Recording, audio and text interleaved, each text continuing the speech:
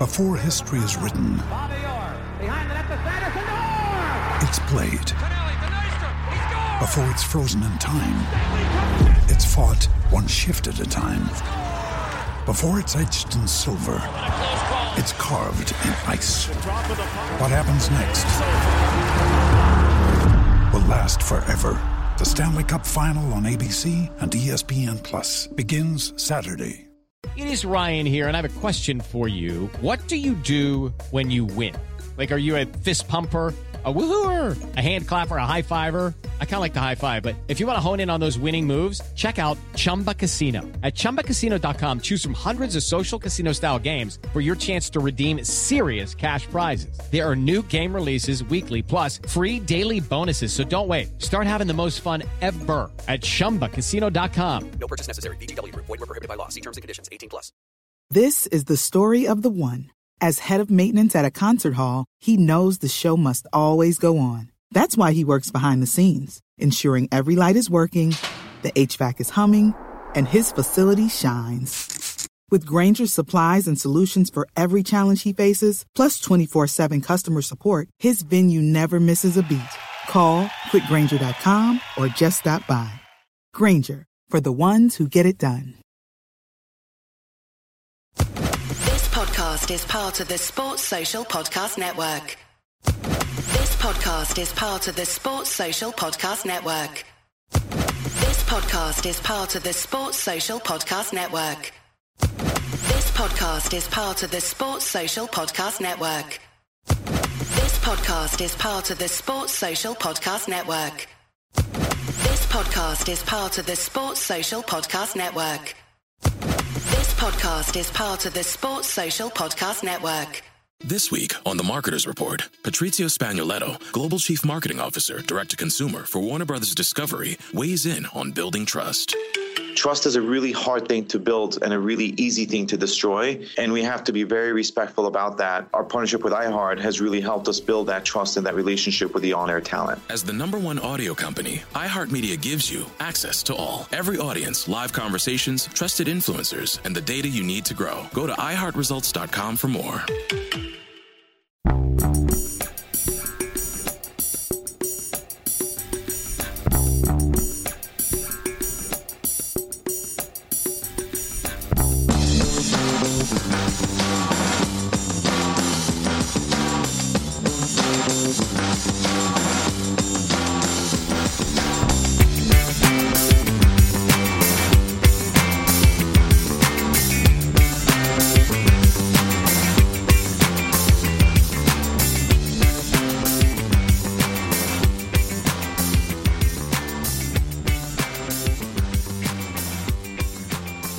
Welcome to A Celtic State of Mind. I'm Paul John Dykes, and for today's Axon Bulletin, I'm delighted to be joined by Lawrence Connolly and Natasha Meikle. Once again, it must be Tuesday. I've not been on the Bulletin since last Wednesday, so it's a welcome back to me as well. I thought that it would be good to mix it up a wee bit. So on a Monday, you're going to be faced with Russell and Kevin. On a Wednesday, it will be Colin and Amy. And on a Friday, Anthony, Laura and Jim. But on a Tuesday and Thursday, I will join the rest of the team. So welcome back to the show, guys. How you been? Good, thank you. Apart from, Sunday night aside. Otherwise, it seems okay. All season, how you been? Everything's fine except the football. That's what we've been getting. Now, Yep. We are going out live on Twitter, Facebook and on YouTube. We do monitor the comments. Please keep them coming in. Your comments are key to making this interactive. It's all about opinions. So if you disagree, get involved. We're going to be talking about what has actually happened since Sunday, because every time there's a bad result like that, there's a fallout. And I was talking last night and someone asked me about, how's the podcast going? And I've got to be honest. See, when we get beat, it goes absolutely mental. I mean, the amount of people that tune in. And I think that's because people want to vent their anger, their frustration, make their points. But I take no pleasure from that. I've got to be honest with you, because, if we weren't getting that amount of people tuning in, that would probably mean that Celtic were doing better. So I would much prefer the latter, Natasha, trust me. Yeah, no, absolutely. And I think, it's one thing that you guys were perhaps accused of after the game on Sunday, who were on, that they were, smiling or being jovial or trying to see the positives. Like, at the end of the day, you've got to, we all accept and we all appreciate how terrible this season has been. But if we were told down tools and not bother talking about it and only be miserable, then the podcast wouldn't exist. So it's up to us and it's up to the guys who came on after Sunday to come on, do the show, make the best of what they can, and try and inject a little bit of life back into the support. And people need that. People appreciate that when you're, feeling unhappy at the way things are going, when it's all pretty miserable. It's sometimes a great outlet to, come on, listen to this podcast and listen to other people feeling the same as you are. It's a great outlet for that. It is. The other thing that I enjoyed last week, taking a couple of days away from actually being involved directly with the broadcast, is I enjoyed just sitting watching it, because it's difficult sometimes to know how it appears to the audience. So it was good getting some feedback in and around things like adverts. So when you're watching live, you don't get any adverts popping up. But once the live broadcast is finished and it sits on all the platforms, then there's a default setting. And what happened was, it was basically bombarding the bulletins with adverts. So I'm going to apologise. That wasn't me trying to make a quick buck. It defaulted when you switch the ad settings on. It defaults to this every 5 seconds job. So that's sorted, and apologies for anybody, because I was watching it and it was frustrating me. So I felt your pain. Lawrence, going into this season, we decided, because of the season that it promised to be, but also because of the lockdown and everything that was happening, and the fact that it does fill a void for a lot of people, we decided to go live every single day on a Celtic State of Mind.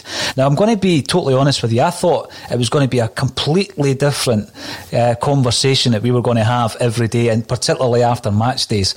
But it has turned in, I guess, to us looking at every single nuance of Celtic. What's gone wrong? And sometimes people would accuse you of being negative, but it is difficult when you're trying to strip back all the layers at Celtic Park. It is sometimes difficult to find a positive. And I'm going to bring up, Lawrence, the first point coming in from AJSC Technology Videos. Welcome to the show. You're commenting on YouTube. Aye, Lenny rebuilding his own demolition. Okay, right you are. That is the biggest thing for me. I watched with interest. He gave a few post-match interviews, Lawrence, and when he was talking about, first of all, he was asked about a rebuild. Is it a big rebuild? And he admitted, yes, it is. I think we all know the size, the magnitude of the rebuild. And he said, I've done it before. So obviously that was something you and I have had a wee WhatsApp conversation about. Do you think he has done it before? The 14 players one close season, McGeady and 13 others out the door. So I don't know, is 14 players a big rebuild? Perhaps, but it was a long time ago. Long time ago now. Yeah, I would say 14 players is probably a bit of a rebuild on it. We're bringing in Hooper, etc. at that time, and Yama. But is he going to get the chance to do it again? Lenny seems to think he is. I'm not too sure. It's hard to get kind of any communication from the club. Is it exactly what the plan is? It's just, every time we keep coming back to, look, just tell us what you're planning. You don't need to go into the details. Just say, listen, is the review ongoing? Is it not ongoing? Have you decided that Neil's staying? Have you exactly what's the plan for the future? If it's the new CEO, we want him to come in and have a look at things over the summer, and he'll make a decision once he's in the door. Just tell us that. It can't be that hard to tell us. You and I have locked horns throughout the season, Lawrence, but obviously that's fine, because we can get away with that, because we've known each other for many, many years, and it's good to debate and disagree. But you eventually came round to the thinking that there was change required at Celtic Park. When you hear Neil Lennon saying, I'm here for the rebuild, I've done it before, I think I deserve a chance. Do you think he deserves a chance? I mean, the reason I'm asking that is that was a long time ago, and I think this is a bigger rebuild. Yes, the club did need someone to galvanise it when he came in first time round after the Tony Mowbray disaster. I've got to call it that, because it was really poor during the Tony Mowbray era. And he did have to rebuild the side, he did. But this is a bigger rebuild for me, Lawrence, and the actual depth that we have fallen to now, I feel, is even worse than what we were seeing back then. I mean, Gordon Strachan's last season was poor by his own standards. He's admitted that after winning the league for Tommy, winning 3 in a row, with hindsight, which is, we know is great looking back, he should have walked, but he didn't. He gave it another season, and it was a poor season for Celtic. I think it was one of the ones that you really regret, because you've seen points of that season where we could have done things better, particularly in the transfer market in January. You remember the Stephen Fletcher fiasco where we could have signed him and we didn't, and we've been there since in similar situations. And then Mowbray comes in, very expensive acquisition, bringing Mowbray and his backroom team in, and yeah, it was poor, but I don't think this job could be compared to the job that Neil Lennon had first time round. And by the way, yes, he brought success to the club, but not immediate success, Lawrence. I mean, that first season we didn't win the league. No, we didn't. I think you're right. I think it's a bigger rebuild. If you look, we need a new keeper. Out of defence, who stage you'd like to think we could keep Chris Hire. Well, who else in defence is going to be? Is Welsh going to be good enough to be a first team starter? Is he going to be backup? He's definitely going to be first team squad. I think Taylor's a first team squad player. You go to midfield, we're probably central midfield are probably okay. Defensive midfield might be okay. James Forrest comes back wide. You need another winger. And up front, if Edward goes, you're left with a Yeti and Klamala, because goodness knows what Griff's going to be there. So just about every area of the park is kind of deficient, isn't it? So it's going to be a huge rebuild. You brought up a few points there, which I'll throw over to yourself, Natasha. First of all, the rebuild. What was your thoughts on Neil Lennon's comments in relation to I've done it before? Do you think he has tackled a job of this magnitude before? I don't know if anyone has at Celtic, to be honest. It's not just about rebuilding the team that are on the pitch. It's about, a rebuild in terms of the whole structure, perhaps. It's about rebuilding the relationship with the fans, and that's key. And Lennon's certainly not the man to do that. It's too far gone for him to do that. No matter what he does now, between now and the end of the season, his relationship with the fans is sadly over, and the fans do not want to see him there next season. So regardless of whether or not he's the man to bring in the players on the pitch, it doesn't matter, because he's not the man to rebuild the relationship with the fans. And that's the big issue. So in terms of the rebuild, yes, we need one. No, he's not the man to do it. And I get what Lawrence is saying, that every area of the pitch needs looked at. But on the other hand, there is the core of a good squad there of players that I think we can and we will keep. You even look at your core midfield. If we've got McGregor, we've got Sorrell, we've got Turnbull, that's a good centre of the squad there. Welsh looks like he could come into a game. Can we keep Ayer? Probably not.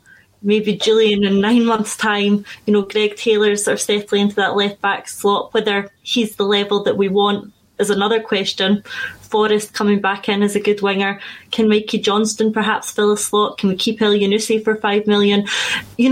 There's good players there in the good core of a team. So I think there will be a lot of coming and going, but it's not as massive as it's perhaps getting made out to be in terms of personnel. The biggest thing we need to do, of course, is replace the management team, and everything flows from that.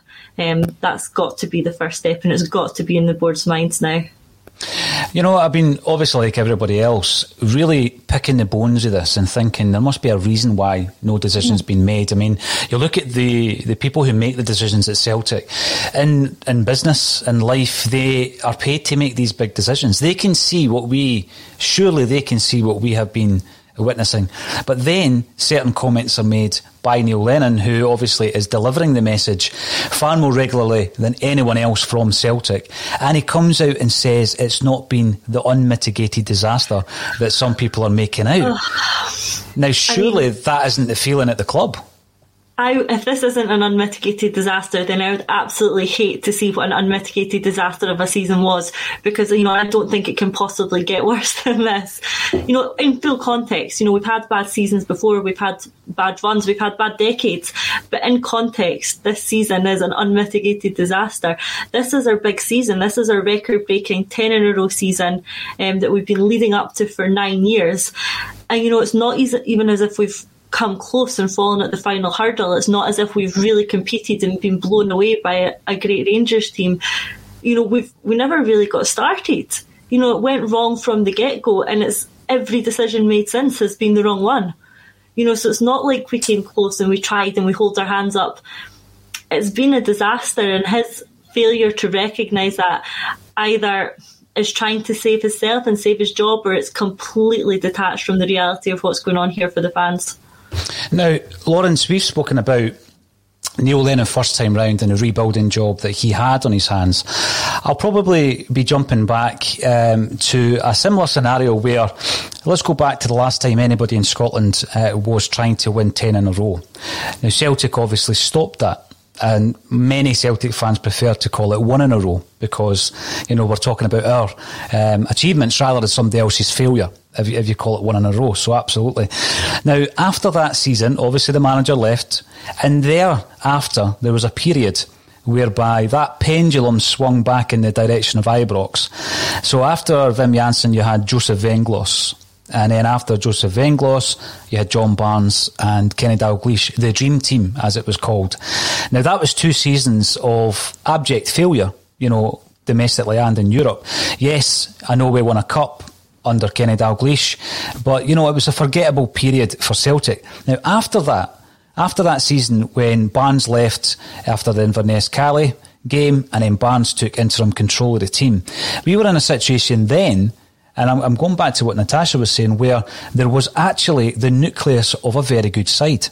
But it was completely fractured in the fact that, there had been 4 managers in 3 seasons at the helm, and many of the players had to adapt from Wim Jansen to Venglos to Barnes to Dalglish. That was difficult. We had brought players in who, had good pedigree. Guys like Stan Petrov, if you think back to trying to get his permit, and having to get testimonials from Hristo Stoichkov, and then when you seen him playing, you thought, what's all the carry on about this guy? He's absolutely murder. He looked terrible. He was getting played at fullback. He was overweight. He couldn't speak the language. He was being written off at that time. So sometimes people revise history because Petrov went on to become a fantastic player for Celtic. And, he's one of these guys in the modern age that you ask anybody about, and they talk about him in glowing terms. But back then, that's not the Stan Petrov we were talking about. So, I'm looking at this squad at the moment, and I see it more as that kind of rebuild, the post-Dalglish and Barnes rebuild, Lawrence, whereby, Martin O'Neill comes in, he inherits the squad that we're talking about. He's looking at that squad thinking, well, I've got a Champions League winner in the midfield in Paul Lambert. I've got Moravcik, who's just a wizard. At that time, obviously, Larsson, and don't forget, Larsson had only come back for 1 game at that stage. That was the last game of the previous season against Dundee United, where he came on as a sub, sporting a ridiculous moustache. Watch the footage, he definitely had a moustache. And Martin O'Neill inherited this squad that had loads of promise, but also had big name signings like Petrov, who came in for a lot of money, like Berkovic at that time, and obviously the Brazilian Rafael, and we know what happened with him. But I think it's similar now. Whoever comes in is inheriting a very good squad, albeit a fractured squad, but with some signings that are in place who haven't really influenced Celtic's season, but they might. So when you're looking at that, Lawrence, we've brought in 7 players this season. It's not as though we sat and rested on our laurels and thought we've got a good enough squad. We brought in 7 players. As the #1 audio company, iHeartMedia gives you access to all. Every audience, live conversations, trusted influencers, and the insights and data you need to grow. iHeartMedia is your access company. Go to iHeartResults.com for more. It's the Marketer's Report. This week, Patrizia Spagnoletto, Global Chief Marketing Officer, Direct-to-Consumer for Warner Brothers Discovery, weighs in on the difficult task of building and retaining consumer trust. Trust is a really hard thing to build and a really easy thing to destroy, and we have to be very respectful about that. Our partnership with iHeart has really helped us build that trust and that relationship with the on-air talent. The best thing for us to do is to build a relationship with our consumers. And if those consumers have a relationship with the DJs that are on air, then we want to build on that. House of the Dragon, which was one of our most successful, if not the most successful campaign we've ever done for a show, audio was a core part of that. As the #1 audio company, iHeartMedia gives you access to all. Every audience, live conversations, trusted influencers, and the insights and data you need to grow. Not just a media company, iHeartMedia is your access company. Go to iHeartResults.com for more. 7 first-team players. Some people might say, well, David Turnbull was a project and we got lucky because when he came in he played so well. I'm not so sure he was a project. I think he was always part of that first-team squad. Now, many of them, 4 of them, in actual fact, will be going back to their parent clubs. Do you think we can resurrect careers such as Albion, Ayeti and Barkas? Because Barkas was in the news this morning. I was reading that perhaps he's going back to Greece. Do you think we'll cut our losses? I mean, anybody coming in, I agree with Natasha, we've got a squad there that if we get the right management team in, yeah, there's a rebuild. Yes, there's going to be a very difficult and busy transfer window ahead. But it's not a case of tearing it all up and starting again. You touched on can he resurrect careers? If the new manager can't resurrect careers, he's probably the wrong guy for Celtic. I mean, look at Bobby Petr, look at Chris Sutton when he signed there, and he'll arguably careers resurrected. The market we shop in, we seem to take players that aren't doing so well, and we're looking for the manager to bring something out of them that they've not shown for a while, whether it's Elanusi or Ajeti just now. But certainly that's the type of manager we're looking for, isn't it? Someone that can get players' careers back on track. I mean, there's players there, but how many will be staying and going? Out of the loan signings, who's worth keeping? Well, I'll ask you the question. Who would you keep out of the 4 loans? Who would you keep? For me, no one out of 4. I don't think they've done Not enough. Even Moy? Not even Elyounoussi? He's hot and cold. He scored a fair amount of goals. But, it's down to the new manager. If he thinks he can get more out of him and play him better. But so far, he seems to go missing in a lot of games. But maybe that's the formation we're playing and the tactics we've got on the park, it doesn't suit him. It's really, would I keep Bobby Petr when O'Neill came in? Probably not. But he went on to be an outstanding player under O'Neill, didn't he, Petr? So I remember 2 games in particular, Lawrence. The game against Ajax, which was a big game for Petr going back to the Netherlands to show what he can do. He was very close at that stage to getting a call-up for the Netherlands, in actual fact. And then the 6-2 game against Rangers, which we'll all remember, and he was outstanding that day.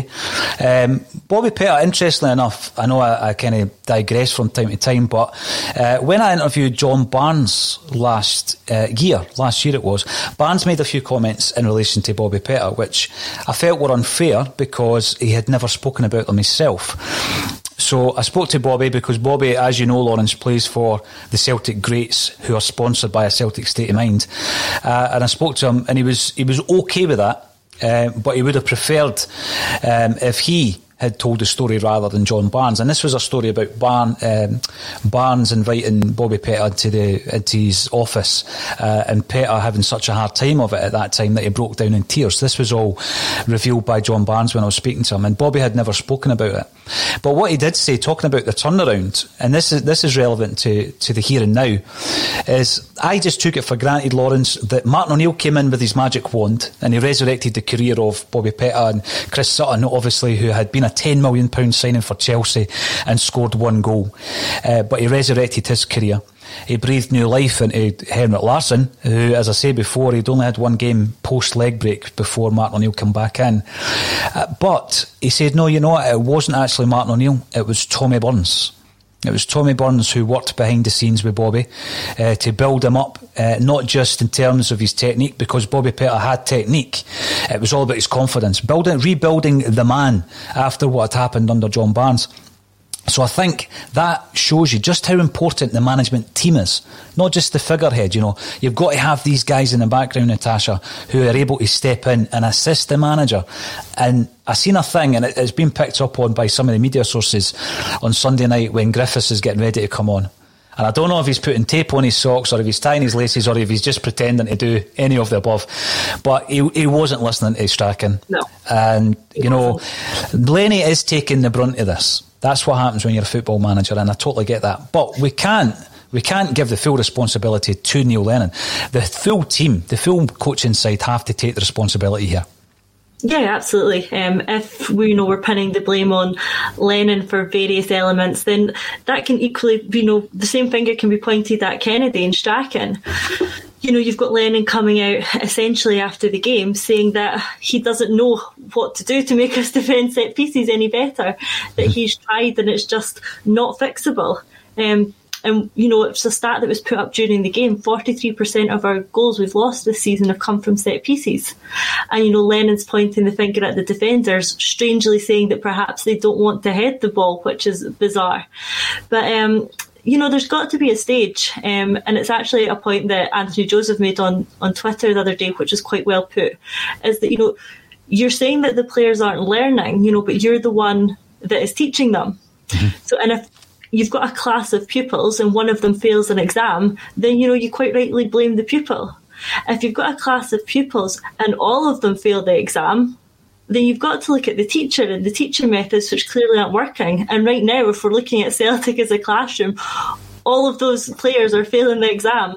So you've got to turn to the teacher. And in this case, that's not just Lennon. That's Kennedy and Strachan as well. They're the ones who are out on the training pitch all day, every day, and they're not able to teach them how to defend a set piece.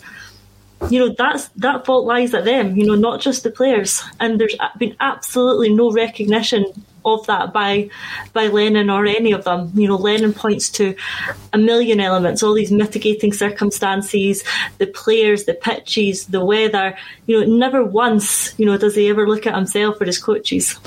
No, I absolutely agree with that. Now, the good thing, actually, one of the good things for the audience that I won't be on the Bulletin 5 days a week now is that I don't talk about some elements more than once to different pundits. I only speak about them once. And I haven't spoken about these mitigating circumstances, Natasha, in relation to Neil Lennon's comments. Now, yesterday I was talking about this and I said that, it's almost as if he's speaking in riddles. So on the one hand, as Lawrence says, we're hearing nothing from the club. But when I look at that, I think, well, we're not getting statements from the club. We're not getting statements from the hierarchy of the club. But we hear from Neil Lennon a couple of times every week. Not directly, but, on the press conference duties is Neil Lennon. But, there's one thing communicating, but there's another thing just talking in riddles. And Neil Lennon coming out and saying, by the way, there are mitigating circumstances here, but I'm not going to reveal what they are. It doesn't help, does it? No, I mean, exactly. The one constant criticism the fans have levied at the club all season is the lack of communication, the disengagement, the lack of open honesty, and Lennon coming out and saying, yeah, there is something going on, but I can't tell you about it. That only makes it worse. It only sort of amplifies the feelings of the fans of being totally detached from the club. And we can all appreciate that there are things that go on at a club behind the scenes that are best not to be made public for whatever reason. Fine, but by saying this, you're bringing it into a public forum. You're telling us it exists, but then that you can't tell us about it. All that's going to achieve is make the fans feel even more detached. So what did he actually try and achieve by saying that? Other than, again, to get the finger pointing away from him, to point at some other unknown element that he can't tell us about. I know. And then what happens is we discuss it, because we are looking at what angle could he have been taking that from. So, Lawrence, when we're looking at that particular comment, the mitigating circumstances, I do tend to agree that it's a case of let's share this responsibility out. It's not all my fault. But when we're discussing it, what happens is we theorise. And one of the theories that I've read about is that he's talking about the players that wanted away, the ones that obviously he commented on after the Ferencváros game in August. They wanted away and he was willing to let them go, but they were kept without, his kind of agreement. Now, if that's the case, and as I say, that's not been confirmed, if that's the case though, let's go back to the teacher argument that was being made before. If that is your biggest complaint, that all your best players are there and available to be coached and improved and developed and motivated, then surely, again, that is your responsibility. And that can't be seen as a negative. If you've got 4 or 5, let's say Ncham and Frimpong were 2 of the players, because they have since left, all right? So I think that qualifies that they probably were, and there was rumours in and around it, that they, from sources, that they were 2 of the players. The other 3 could be Ayer, Christie and Edouard. Edouard's made his feelings known. Neil Lennon's spoken about that. There's been talk of Ryan Christie wanting to move down south, and there's been interest from AC Milan in Ajer. By the way, I don't think it's affected Ajer's performances this season. I thought, out of this season he's been one of the high points. So let's say there was 5, and there might have been more, because Julien's name's been mentioned. I mean, there's half a dozen players. There's the core of your team. That isn't a negative that you're allowed to keep them, surely. Keeping people that don't want to be there, I don't know, if they're unhappy, as you said, Lennon's got a tune out of them, but I think it's been alluded to on Twitter by people connected with the club, rotten apples in the barrel. It's a hard ask of Lenny to get more than half the team that don't want to be there, allegedly, back on form and play. I mean, people are saying Edwards back in form. Is it because he's playing for a move? Out of 5, I think you're right. Ajer's the only one that's turned up all season and put in performances all season. Mm-hmm. But then again, you're kind of going, well, why are you picking other ones when they don't want to be there and they're not putting in performances? Is an even bigger question. I mean, out of the other 4, probably Eddie's the only guy we didn't have a replacement for. You didn't need to play the other ones. Frimpong, you could argue what, because we've got a fairly sizable fee for him. But position Christie plays, there's a number of players at the club can play that position. Position Chan plays, there's a number of players can play that position. So if you've got problems having them, you don't need to pick them. You can pick other players to play because we're covered. It's a good point, Lawrence, and I think when I was becoming frustrated after the Ferencváros comments, I did say, well, we brought 6 in as it was at the time. There might be 6 unhappy players. Play the 6 new guys, because they're not unhappy, they've just joined, and that was my kind of take on it. But again, we don't know for sure that it's that 6 players. We're looking at the situation, and it's an educated guess, or an uneducated guess, as it may be. But when you're looking at the performances of these players, though, Lawrence, and you mentioned there about Ryan Christie, the first thing that came to my mind from Sunday night, Natasha, was a situation where John Joe Kenny's come up here, and he must be looking about thinking, what on earth have I joined?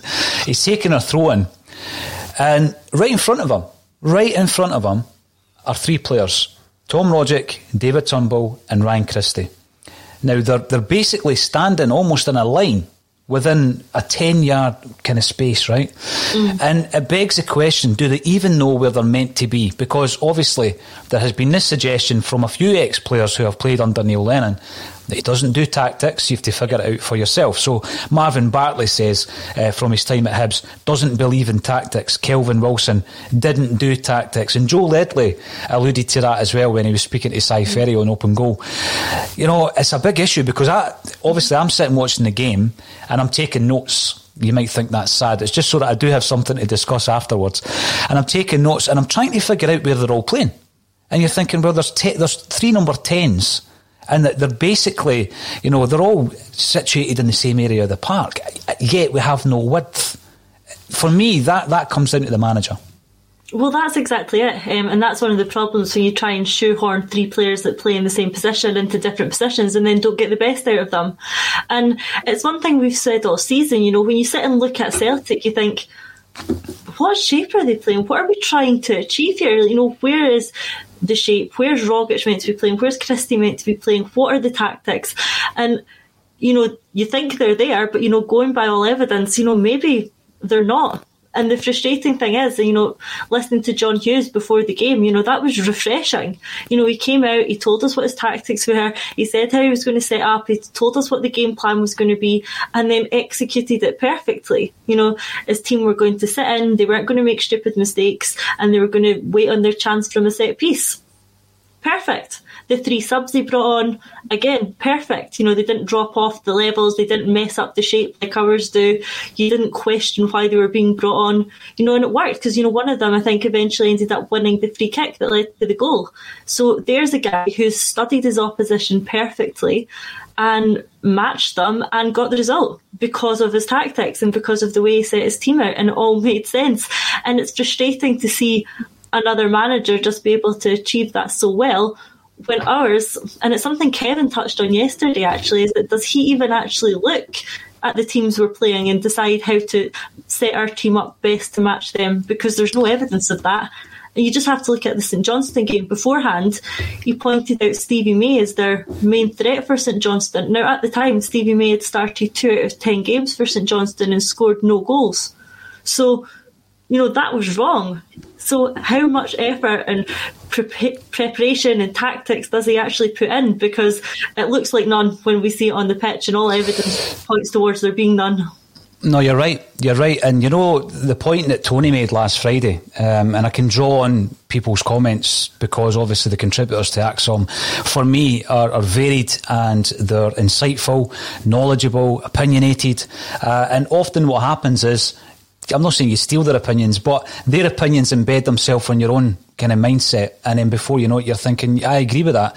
And he did say, last week about Neil Lennon is an analogue manager living in a digital world.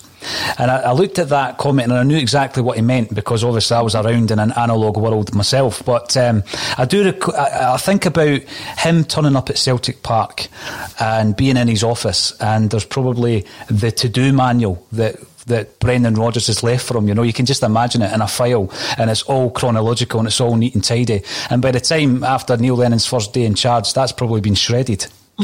Because I don't think he's bought into that.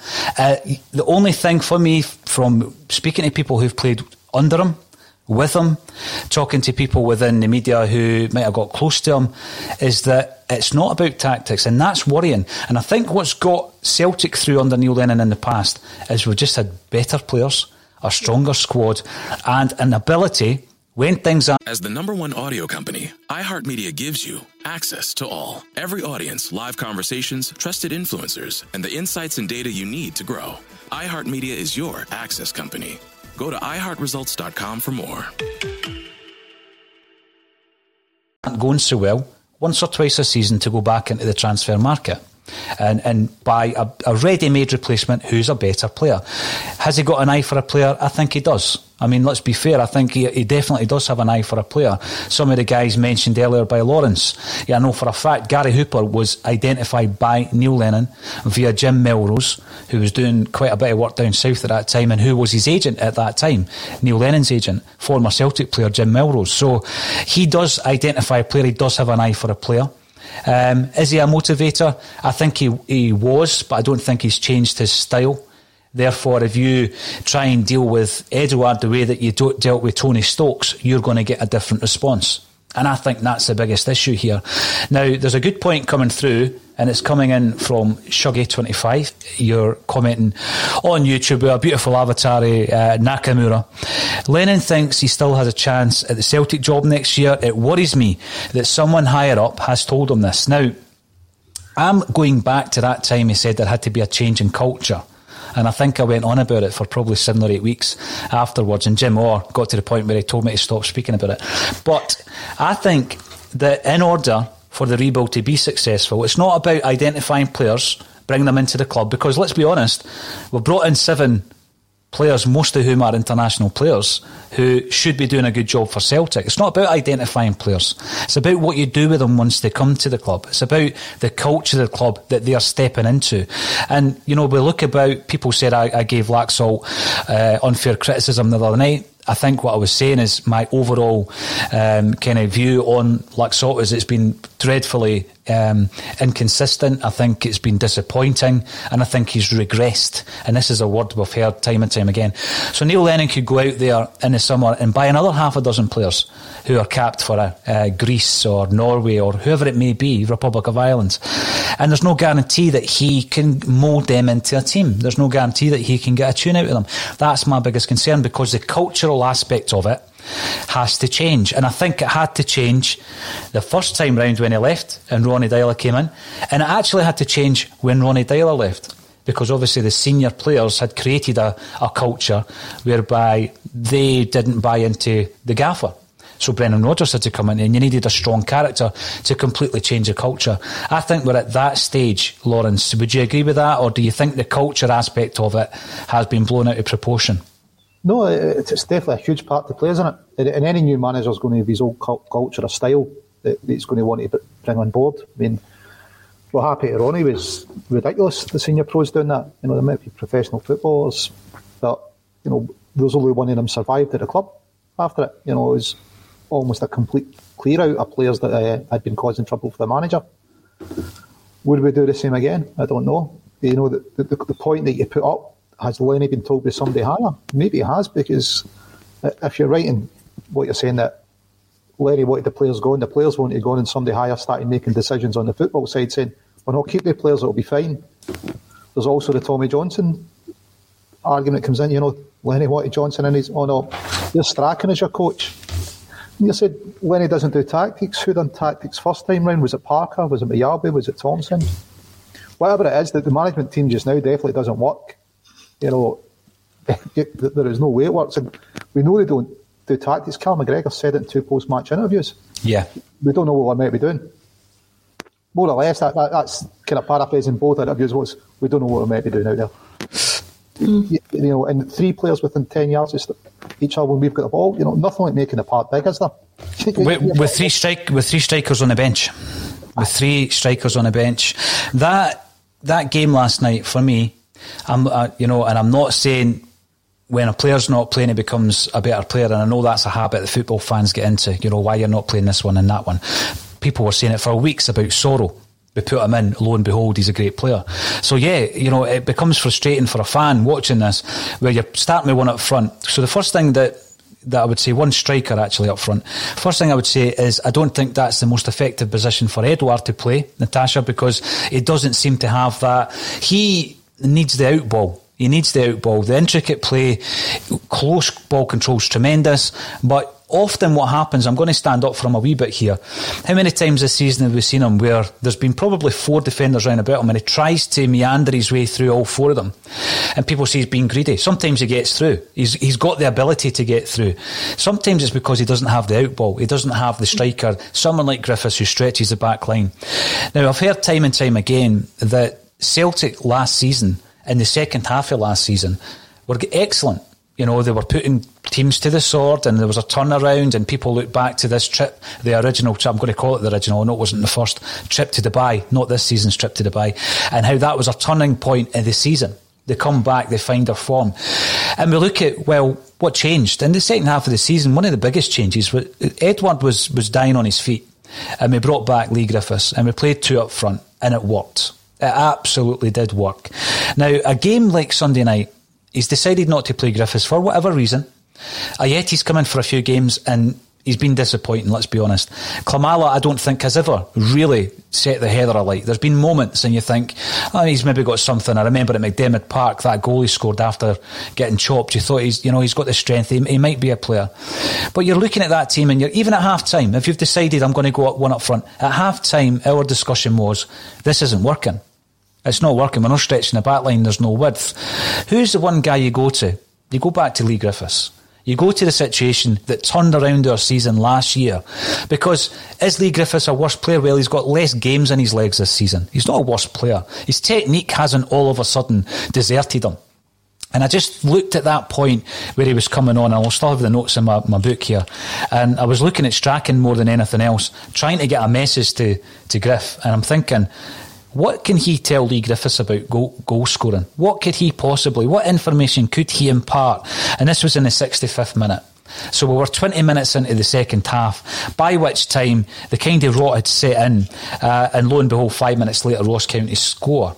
And I just think, sometimes it's the real obvious things, like you play one up front in 3 number 10s, that ain't going to work. And sometimes I think to myself, well, John Kennedy's meant to be this highly rated coach. At what point do you go to that guy who's behind the scenes, who's part of your coaching staff? Like the Tommy Burns example I gave you, where someone is making a difference to the team. You look even back at the great Martin O'Neill sides, the great Brendan Rodgers side, the great Jock Stein sides. It wasn't just about the one man. I mean, they were obviously the pivot, but it was about the team. And I don't think Neil Lennon's got the strength in his coaching staff to trust that they're going to assist him along, to trust that, and it's not about going over the manager's head in doing so, but to make sure that Callum McGregor does know what the game plan is.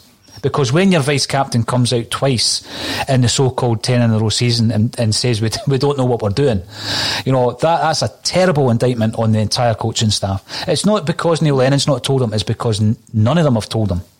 So I think it's time that Neil Lennon, right, is quite rightly being criticised, but it's also time to say, it's a joint responsibility here. How many times have we said, Natasha, Kennedy should be doing some of these post-matches? I mean, he's come out the other night there, Neil Lennon, and he's done 3 separate interviews. 3 separate interviews. He's getting asked the same questions. He looks absolutely struggling, bedraggled, shattered, to the point where he's now repeating himself. And then I think in the last interview he walks away before it's finished. He's done in with it. So we could say, oh, that's arrogance, Neil Lennon. That's typical Neil Lennon. But let's look at the situation as balanced as possible and say, has he been hung out to dry here by the board? I mean, he's got this review hanging over him since December. We're now into February. We'll soon be into March.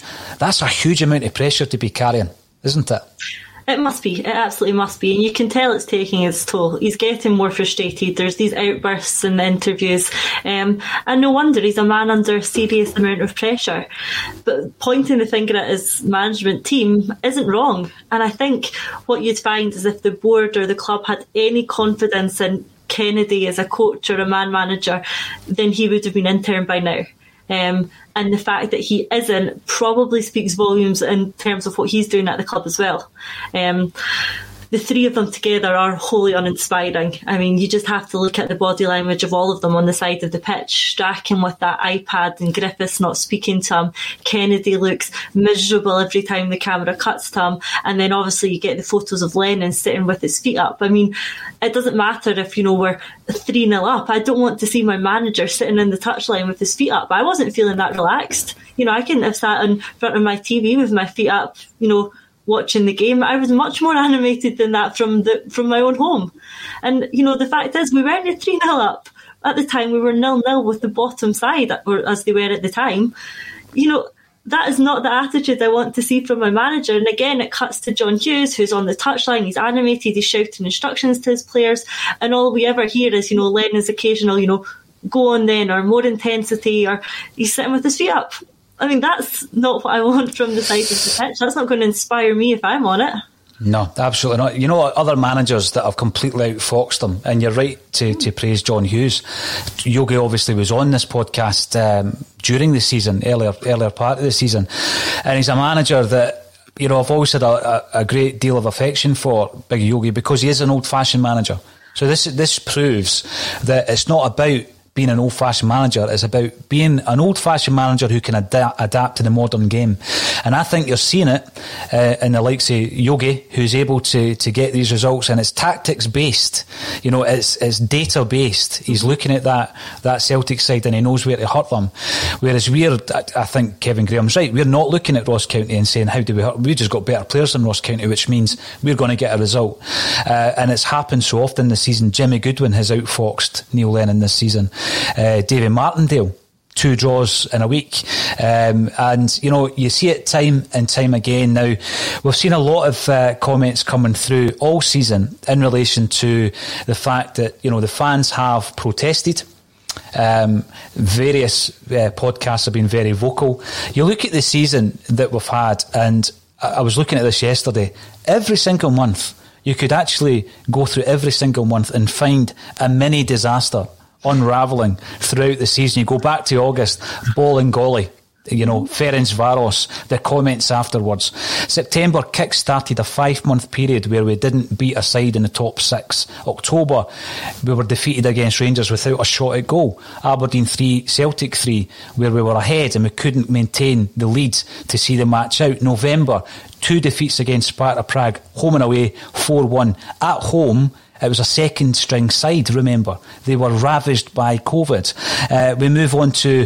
he shouldn't have survived the second game against Sparta Prague, yet he does. We place Ross County at home in the Cup. This historical Cup run that we're on. He drops Callum McGregor and we get beat. There's protests after the game. December, moving into December, Celtic 1, St Johnstone 1 at home. A fluky equaliser that we score near the end of the game. But all we get told is, but we won the quadruple treble. We drew with a championship side 3-3. If you really want to get into the nitty gritty, yeah, we did win a quadruple treble, but we only contributed 2 games to that this season, Aberdeen and Hearts. Moving into January, Rangers beat us 1-0 at Ibrox, and a lot of Celtic fans think, well, that's it, because we played well for 60 minutes, that's the league gone. We jump on a plane to Dubai on the other side of the world during a pandemic, and we know what happened then. Now, in January, we dropped 12 points. 9 of those points were post-Dubai. And we move into February and even more. And at the end of January, I almost forgot, St Mirren beat us for the first time in 31 years at Celtic Park. So it's not as though this is a knee-jerk reaction. It's not as though we're entitled Celtic fans. We've been screaming from the rooftops for months. There's massive trouble in paradise. And I think the big question is, how do the fans have a collective voice, Natasha? And a couple of weeks ago, you got in touch to tell me that there were moves happening in the background. Tell us a wee bit more about that and what we can do on AXOM at some point this week to put that message across. Yeah, absolutely. So I think some fans will have seen across the Twitter channels the announcement of Celtic Shared. And if you haven't, go and check out their Twitter page. They've got some great details on there about who they are and what they do. There's a question and answer, a video, so go and check that out. But what they're looking to achieve is, in the short term anyway, is greater representation of the fans at Celtic Park. It's one thing that we've all felt has really lacked this season, and the way to properly achieve this is if we start to bring groups together. So prominent fan groups, media groups, supporters buses, supporters clubs, if we can all come together and have one combined voice under one umbrella to try and push for change at Celtic Park, then this is going to be the best way to achieve it. The Celtic Trust are involved. They've already done great work in this area. So that's just getting started at the moment. There's going to be kick-off from that over the next few weeks. And one of the first steps to kicking off this new initiative is that we've got a couple of guys going to come on AXOM on Thursday to tell us a bit more about it, and they'll answer some questions as well. So 11 o'clock on Thursday morning, tune in, have a listen, let us know your thoughts, and beforehand, if you've had a chance to check out the Celtic Shared Twitter page, and if you've got any questions that you'd like us to put to the guys, then drop us a message and let us know, and we'll ask them on the show. Absolutely brilliant. Really looking forward to that on Thursday. There's a few comments coming in welcoming me back to the hot seat. So just to explain exactly what's happening with that, I thought you might want a break from the norm, and variety is the spice of life, as I say, but at the same time I've got a really strong group of contributors on AXOM, and I don't have to be here every day. So Kevin's going to run the show on Monday, Colin's going to run it on Wednesday, Laura's going to run it on Friday, and I'll come back in for Tuesday, Thursday. So really it's to mix it up. It's to make sure that people don't think we've got an agenda that's been driven by me and my thoughts and my beliefs and my opinions, and it's really just to get as many people involved as possible. But it really does showcase the wealthy talent that we've got on AXOM, and it will also allow me to go away and do other things AXOM related. So on Thursday, as Natasha says, we'll be speaking to some of the representatives from this group, Celtic Shared, which I think is a great initiative. And then on Thursday night, I'm going to do another interview. We've had a couple dropping in recently. So we had Mark Hughes, Mark Bowen, and also Ramon Vega. We've had Jock Brown in the last week, but it wasn't on the AXOM channel. It was on Amy Canavan's own show, the Soccer Supernova. Coming up, we've got people like Gary Caldwell on Amy's show, Mark Wilson. I know he divides opinion, but you know he's a good talker, so it'll be interesting to hear from Mark. And on Thursday night, here's one for you, Lawrence. I'll be interviewing Stuart Slater. Oh, happy days. Bums and seats, mate. Kind of player that does that, isn't he? Good start to his career. Good first game against Rangers. Kind of poor ending, but the press slaughtered him. What was it? Kind of like 14 games to score his first goal, and he was a winger and he was getting slaughtered. And I think Rangers had signed a Big Dunk, who taken 18 games or something like that to score his first goal. No condemnation of Dunk in the press, but Slater was getting slated, you were going to say that. Yeah, for not scoring.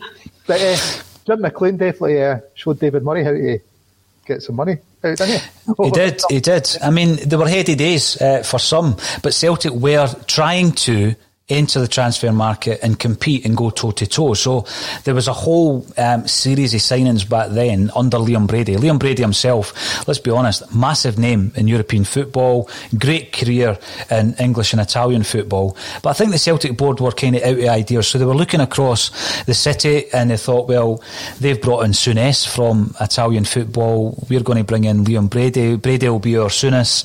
It didn't quite work out. We then started throwing money at it. So the first guy in was Cascarino, 1.1 million. This is just to cheer everybody up who's maybe feeling that this is the worst time ever for Celtic. We then bring in Gary Gillespie for £1 million, Tony Mowbray for £1 million from Borough. And later on, it wasn't in the first season, but later on we bring in Stuart Slater, Andy Payton and Rudy Vata on the same day. And Stuart Slater was £1.5 million. He was the record signing for Celtic at that time, and it was quite a coup because he had been an England B internationalist. He had played with Liam Brady at West Ham, and he looked brilliant against Rangers. I remember the game well, Lawrence. He also looked outstanding away to Borussia Dortmund. You know, this is the thing. We had some incredible results in the darkest of times. There was a few really bad results against Rangers, but often we could go toe-to-toe with them. And in Europe, now and again, we'd pull out an incredible result against the likes of Borussia Dortmund or Sporting Lisbon. And Cologne. Yep. Turned out John Collins, what a game that was, 3-0 we beat them at Celtic Park. Yep. Outstanding, wasn't it? And I realise this is a wee bit before your time, Natasha, so we won't bore you any longer. But Stuart Slater, he's going to come in, he's going to chat to us about coming up to Celtic, his career since then as well. He seems like a lovely chap. I've always wondered about guys like Slater because I don't think he's done much in the way of speaking about Celtic since he left. A lot of the players didn't really get asked back. You know, I spoke to Andy Payton last year. He's never been back to Celtic Park. A lot of these guys are kind of forgotten about. So we'll be chatting to Stuart Slater. It gives me time to do things like that and other Axon projects that will give you more free content. So I'm sure that's a good enough trade-off. But let's have a look at some more of the comments coming through. Wallace Pearce is feeling our 1980s throwback. Lawrence Partizan in 89. What a night of ups and downs. That was a game where Jakinowski scored 4, but we still went out. Hugh Jameson, Rudy Vata, the Albanian Pele, as no one ever said. Vata's a great guy though, Lawrence, because again he plays for the Axom Greats, doesn't he? The Celtic Greats.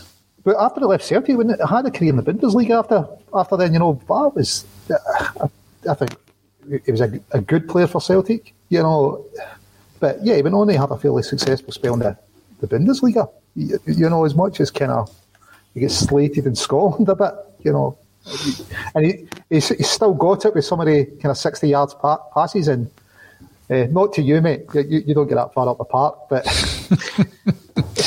you're right, thanks for that, Lawrence. Moving on. Yeah, he takes it a bit serious, does Rudy, even these days. But Rudy Vata's son, last I heard, was still at Celtic. And he's a very, very promising youth player at Celtic Park. So he was born in Glasgow. I think Rudy's wife is Glaswegian. So yes, one to look out for in the future is Rudy's son. And when we asked him about his son, he basically said, he's okay. He's fine. Rather than wax lyrical about him. But that's just Rudy Vata for you. Now, looking ahead then, I mean, the league is long gone.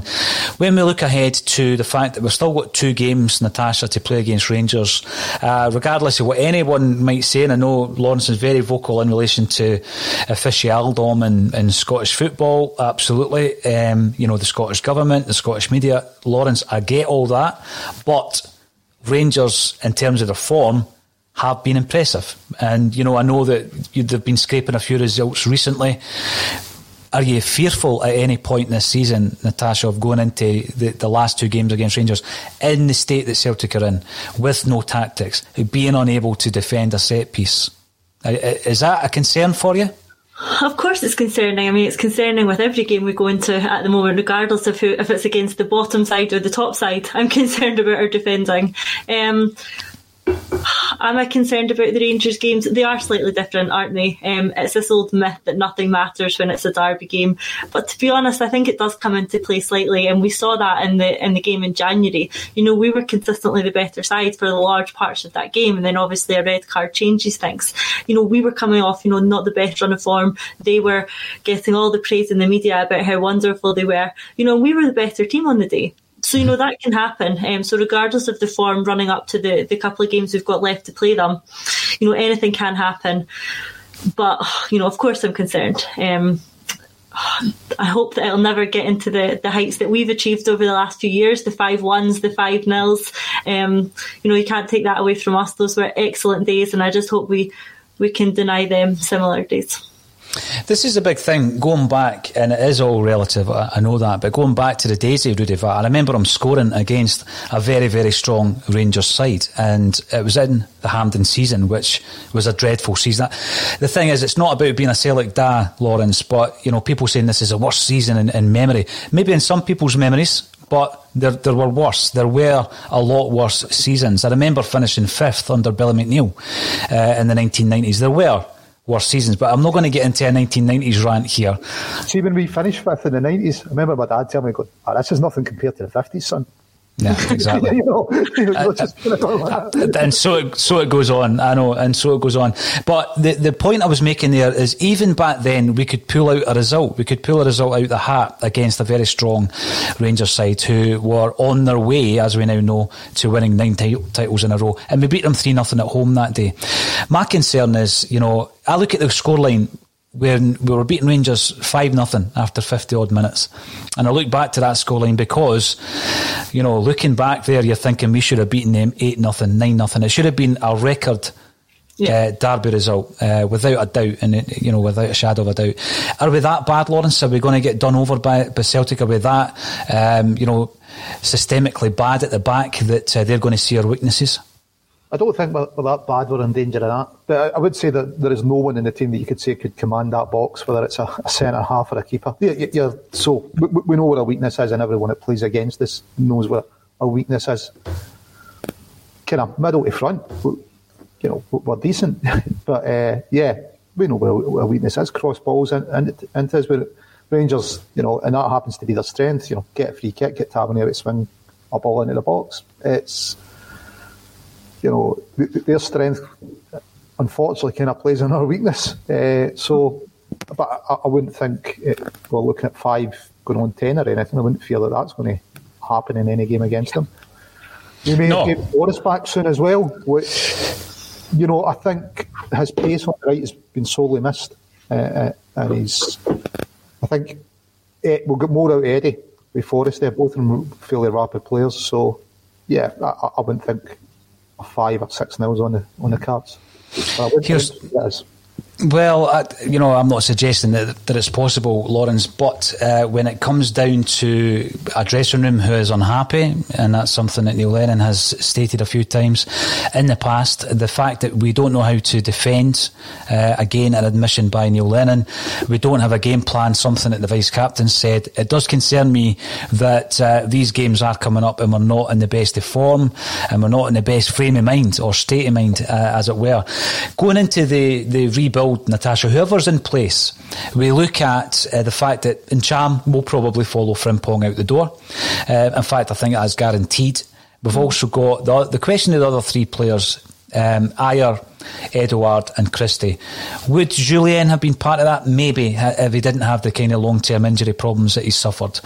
Now, when I'm looking at the 3 players there, the very fact that Julien is now out, we need to move heaven and earth to make sure that Ayer is still at this club. I've suggested various times this season, some might agree or disagree, I would actually give him the captaincy of this football team for next season.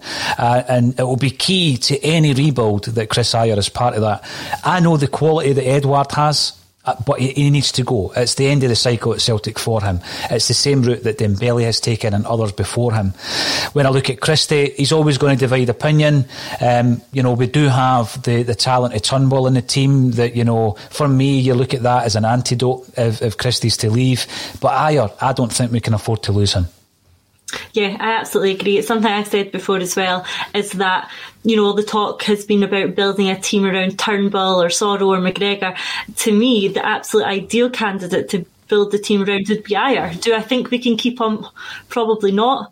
But he's absolutely ideal for doing that. He's stable at the back. He can be good for, Welsh to learn from. I know they were both suspect for the goal at the weekend, but Ajer is that sort of player that you can build a team from. You need that core strong at the back, and Ajer can be that. And in terms of the person he is as well, I think you're right. I think he perhaps does show more leadership qualities than McGregor. I think he could be a good captain. But the problem for us is, and it is the problem when we bring in these excellent young players, is that they have ambition and they have ability to match that ambition. So he could go and join the AC Milan team. He could go into the biggest leagues in Europe. And that's what makes it hard to hold on to these players. And that's a unique problem that Celtic have compared to the rest of the league, is that we have players of the ambition and the ability that they do have one eye on the door and one eye on their future. And if we could pull something out the bag to make Ajer stay for another couple of seasons, then I would be absolutely delighted. But I think him personally is probably pretty keen on a move this summer. Mm-hmm. Yeah, I'll talk about cycles, and I think that happens. It's a natural thing for players like Ajer. At some stage in his Celtic career, he's loaned out to Kilmarnock. Next thing you know, he's in the team, he's commanding, and people are talking about a move to AC Milan. The interest was confirmed, of course, by Paolo Maldini. Now, I made the reference in relation to, do you think Ajer is at that standard that he could make it at an AC Milan? Well, just look at Laxalt. We've got an AC Milan player playing for Celtic, and for me, Ajer is head and shoulders above Laxalt in terms of a footballer. Now, I'm going to ask you, Lawrence, because I'm going back a wee bit. It's obviously a great honour to captain Celtic.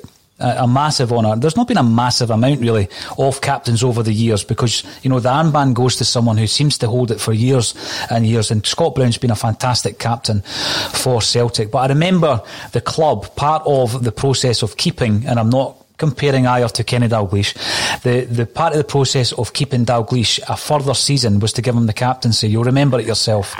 So he was given the captaincy, and he stayed longer than he wanted to stay because he was ready to move, and that was part of a new deal. Are we at a different stage in terms of football where a new deal plus the captaincy would be seen as a bonus for a player to stay at Celtic? Listen, we've got to try it out, captaincy. We used to try testimonials as well, to keep them longer alongside Ajer being here now 6 years. You'd write it into the new contract, yeah. Yeah, testimonial. Mind you, that used to be when £1 million was worth something to football players, but, it's kind of, you've got to try it. I definitely have Ajer as captain. He's, I think, outside of Brown in that team, he's probably it's one of the things we suffer for after losing like Lustig and Tierney, Foster and Gordon. Those players were all leaders. Mm-hmm. You look at the team just now and you're going, well, where's your leaders in the team? That's interesting, Lawrence. And again, there's been a bit of 90s chat today, but when you tear the leaders out of the side all at one time, we did it with Roy Aitken and Tommy Burns and Billy Stark and Mark McGee and Frank McAvenny, and it was a huge, and Mick McCarthy, a huge amount of experience, but they were all leaders in their own right, and they all left the club within a very short period of time. And it takes years to then have 3 or 4 leaders on the park. And I think you're absolutely spot on with that. We did lose a lot of leadership in the players that you've mentioned. But for me, we'll see how that goes with Ajer, because there's going to be a lot of interest, as you say, Natasha, because of the talent of the boy. And it would not surprise me if he went to the very, very top in European football. It's been absolutely brilliant to be back in the hot seat. Thanks to Kevin Graham for giving me it back. That's really greatly appreciated. The comments have been brilliant. Thank you for that. I'm aware that the sniper has to be on better form to identify some of the lesser kind of comments that have been coming through, so I'll have a work through them. But all that's left for me to say is thank you once again for Lawrence Connolly and Natasha Meikle for joining me on A Celtic State of Mind.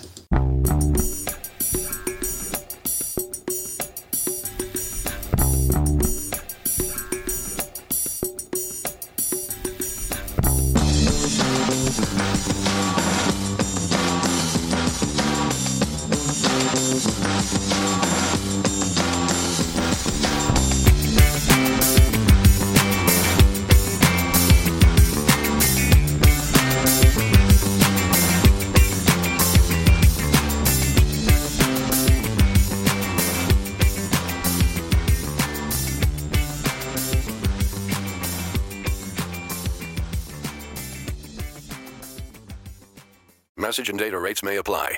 Guys, got hair loss? I know what you're thinking. Should I shave my head, comb it over, wear a hat? Just stop. This isn't 1970. Keep your hair and your confidence because Bosley, America's #1 hair restoration experts, can give you your real hair back permanently. Check them out today because they're giving away an absolutely free information kit and a free gift card to anyone that texts EASY to 203203. Dude, you don't have to look like your dad because this isn't your dad's hair loss treatment. People all over the country trust Bosley because they're ahead of the curve. They use the latest technology to give you your real hair back. And the best part? Bosley's permanent solution is protected by the Bosley Guarantee. Let Bosley show you for free how awesome your hair could look with an absolutely free information kit and a gift card for $250 off. Text EASY to 203203. That's BASY to 203203. As the #1 audio company, iHeartMedia gives you access to all. Every audience, live conversations, trusted influencers, and the insights and data you need to grow.